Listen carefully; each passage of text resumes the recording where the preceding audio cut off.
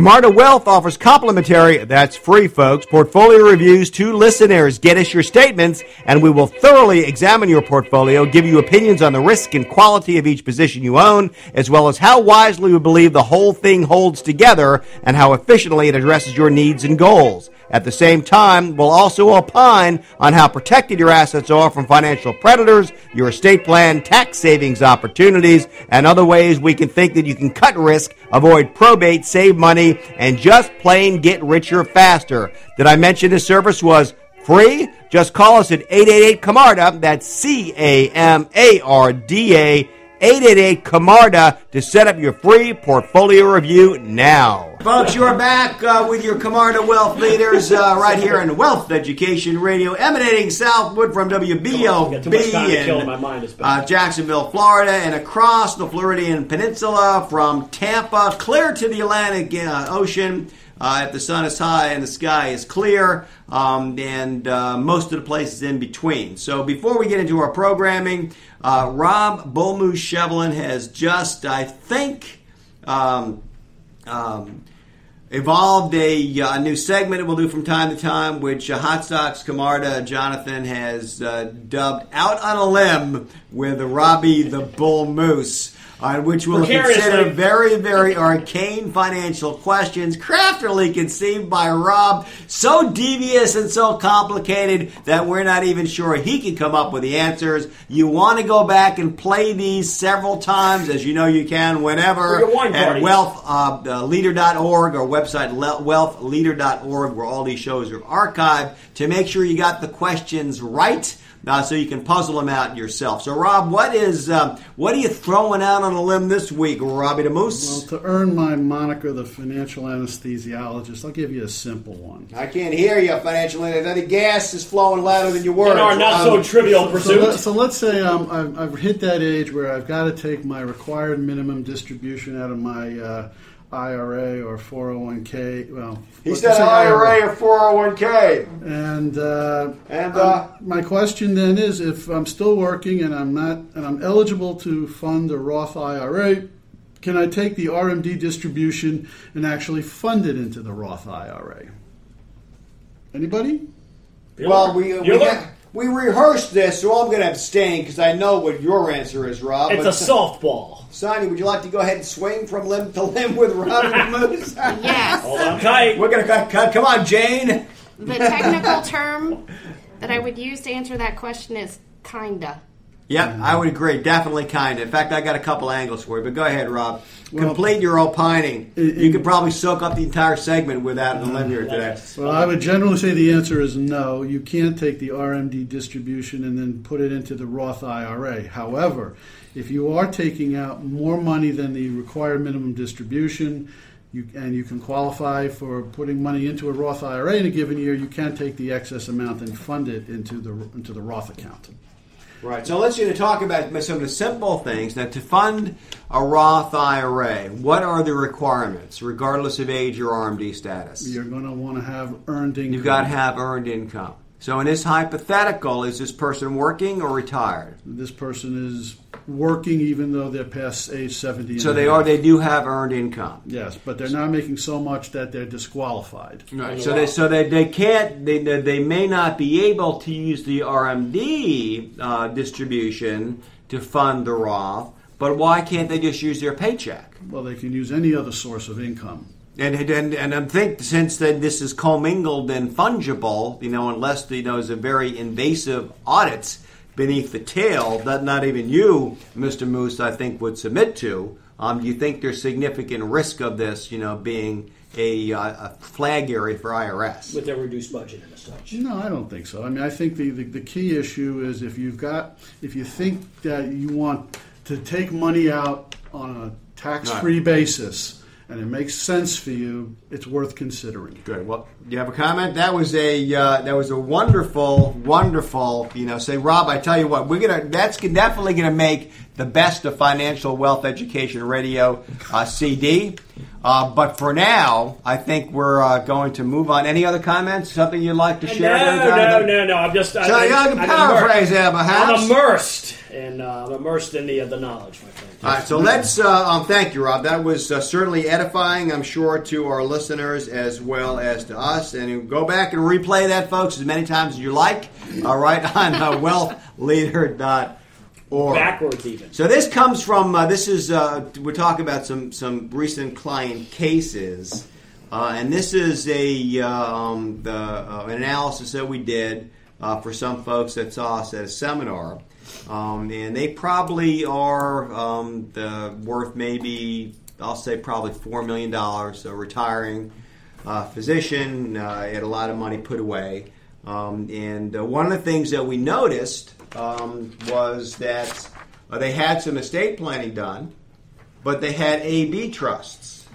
And which is one of the dangers, not constantly reviewing the estate plan. Not with your lawyer necessarily, that's a good idea, but you know, they're typically their business models aren't set up so that it happens efficiently. But we look at this stuff on our annual reviews all the time. Why is the A/B trust something that they might want to consider changing, Rob? Well, a couple of years ago, there was a thing called the portability that came into the law, where if you didn't utilize the first person's death estate exemption, the surviving spouse can pick that up and add it to their own. But the issue with having the A/B trust structure is that you may be caught in a way where the surviving spouse is going to be limited to how much money they may be able to take out of a trust and not have the flexibility that they need. Right. So let's put that in context. The A/B schema, the A/B framework, that chassis really sprang from the old bifurcated exemption, right, where it was to $600,000 and it grew higher. But if I die, I have to pay. If I leave, I have $600,000 that I can pass tax free, and I get that tax free exemption so long as I leave it to anybody but my spouse. If I leave it to my spouse, it passed under the unlimited marital deduction, and you burn the exemption. So in order to maximize the exemption, you had this A/B trust, so it went to, and you had a marital trust and a lot of different, tricks, well, I shouldn't say tricks, but planning techniques to be compliant with the Internal Revenue Code, but still not deny the family the benefit of the wealth. But those really are obsolete now since the exemption stacks. Is that right, Rob? Yeah, portability gives very successful clients a lot of flexibility as to how to arrange their affairs. So, in this case, it's not as a trap, it's obsolete. It's something that should have been changed years ago. And this law just had been, 4 or 5 years? It came into effect in the end of 2012. All right, so 3 years now. Yeah, we're going into the third. All right, so that so this is something that really needs to be tweaked. This is a well-off, sophisticated family. The next thing that we noticed was that, again, they had some extensive trust planning. This is one of the bigger estate planning firms in town, I think, that did the law firms. But they didn't have trust protectors. Now, what trust protector would do what for their children? Well, in this case, let's say you have two siblings and they each were the trustee of their own trust, but all of a sudden one of them is going to get divorced, or there is a creditor situation where a creditor is going to try to go after some money that's left in this trust for the child that they're the trustee of. In this case, let's say it was my son. My daughter would be his trust protector. She can step in and remove my son as trustee so he can't be compelled to write a check against his interest. And this is perfectly legal. It is a tool that developed in the asset protection world.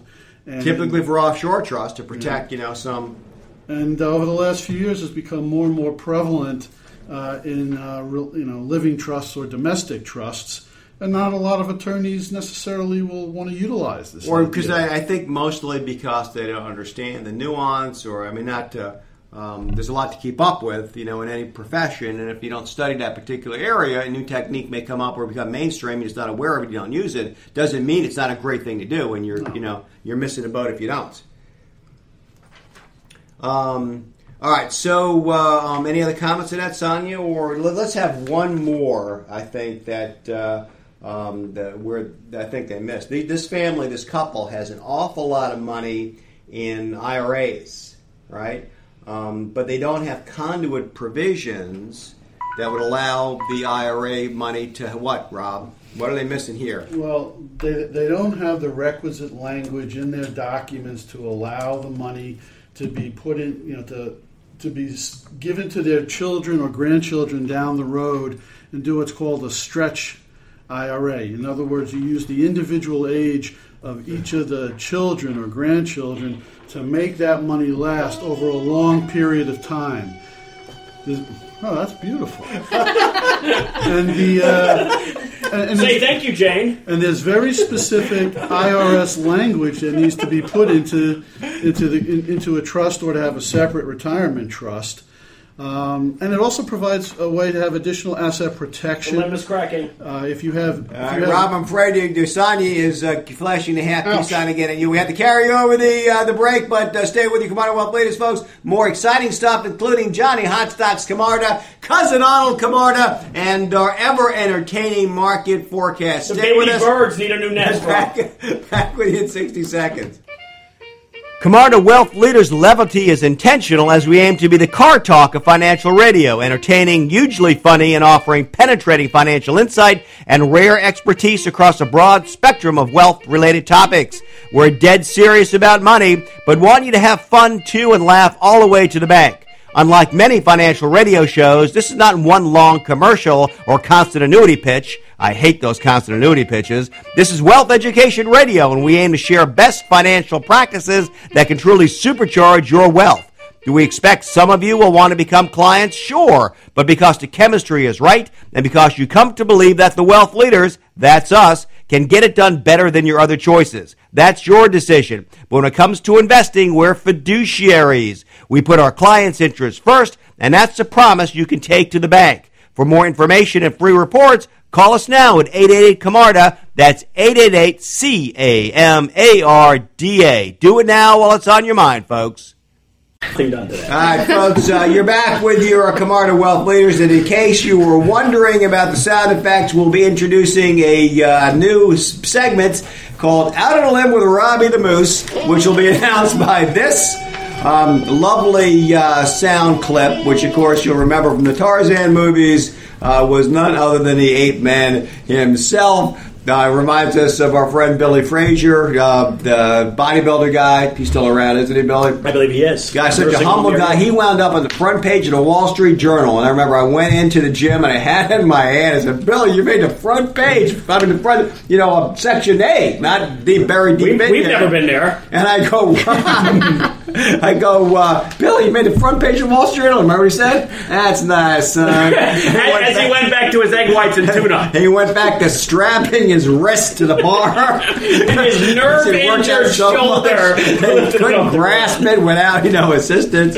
I would like to suggest, instead of using the pre-recorded sound effects, just have him do his own, the moose and the Tarzan. But you need to caress him first. You need to get him out. Okay, go with the pre-recorded. Mood to bellow. I'm in the mood to bellow. All right, that's enough. We wasted enough of our dear listeners' time. So let's talk about some of these interesting retirement areas. So we've got two competing opinions on how should retirees invest their nest eggs. Barry Kaplan, speaking to Wall Street Journal in mid-March, says total return strategy is simple, dependable, and tax efficient. While Charles Farrell says a focus on income and dividends is safer in the long run. I know we have many dissenting opinions. Let's begin with the always brief Moose. Encore City is my middle name, Moosey. You think those two strategies are mutually exclusive? I mean, couldn't you have both of them in your portfolio? Couldn't you have both of them? Well, not if you're focusing on income and dividends. So I guess, from that I infer that you have mostly utility-type stocks, master limited partnerships. So would you consider that to be a total return strategy? No, that's purely... Because total return, really, the flip side of the coin is capital appreciation, right? It's not income. Mixed.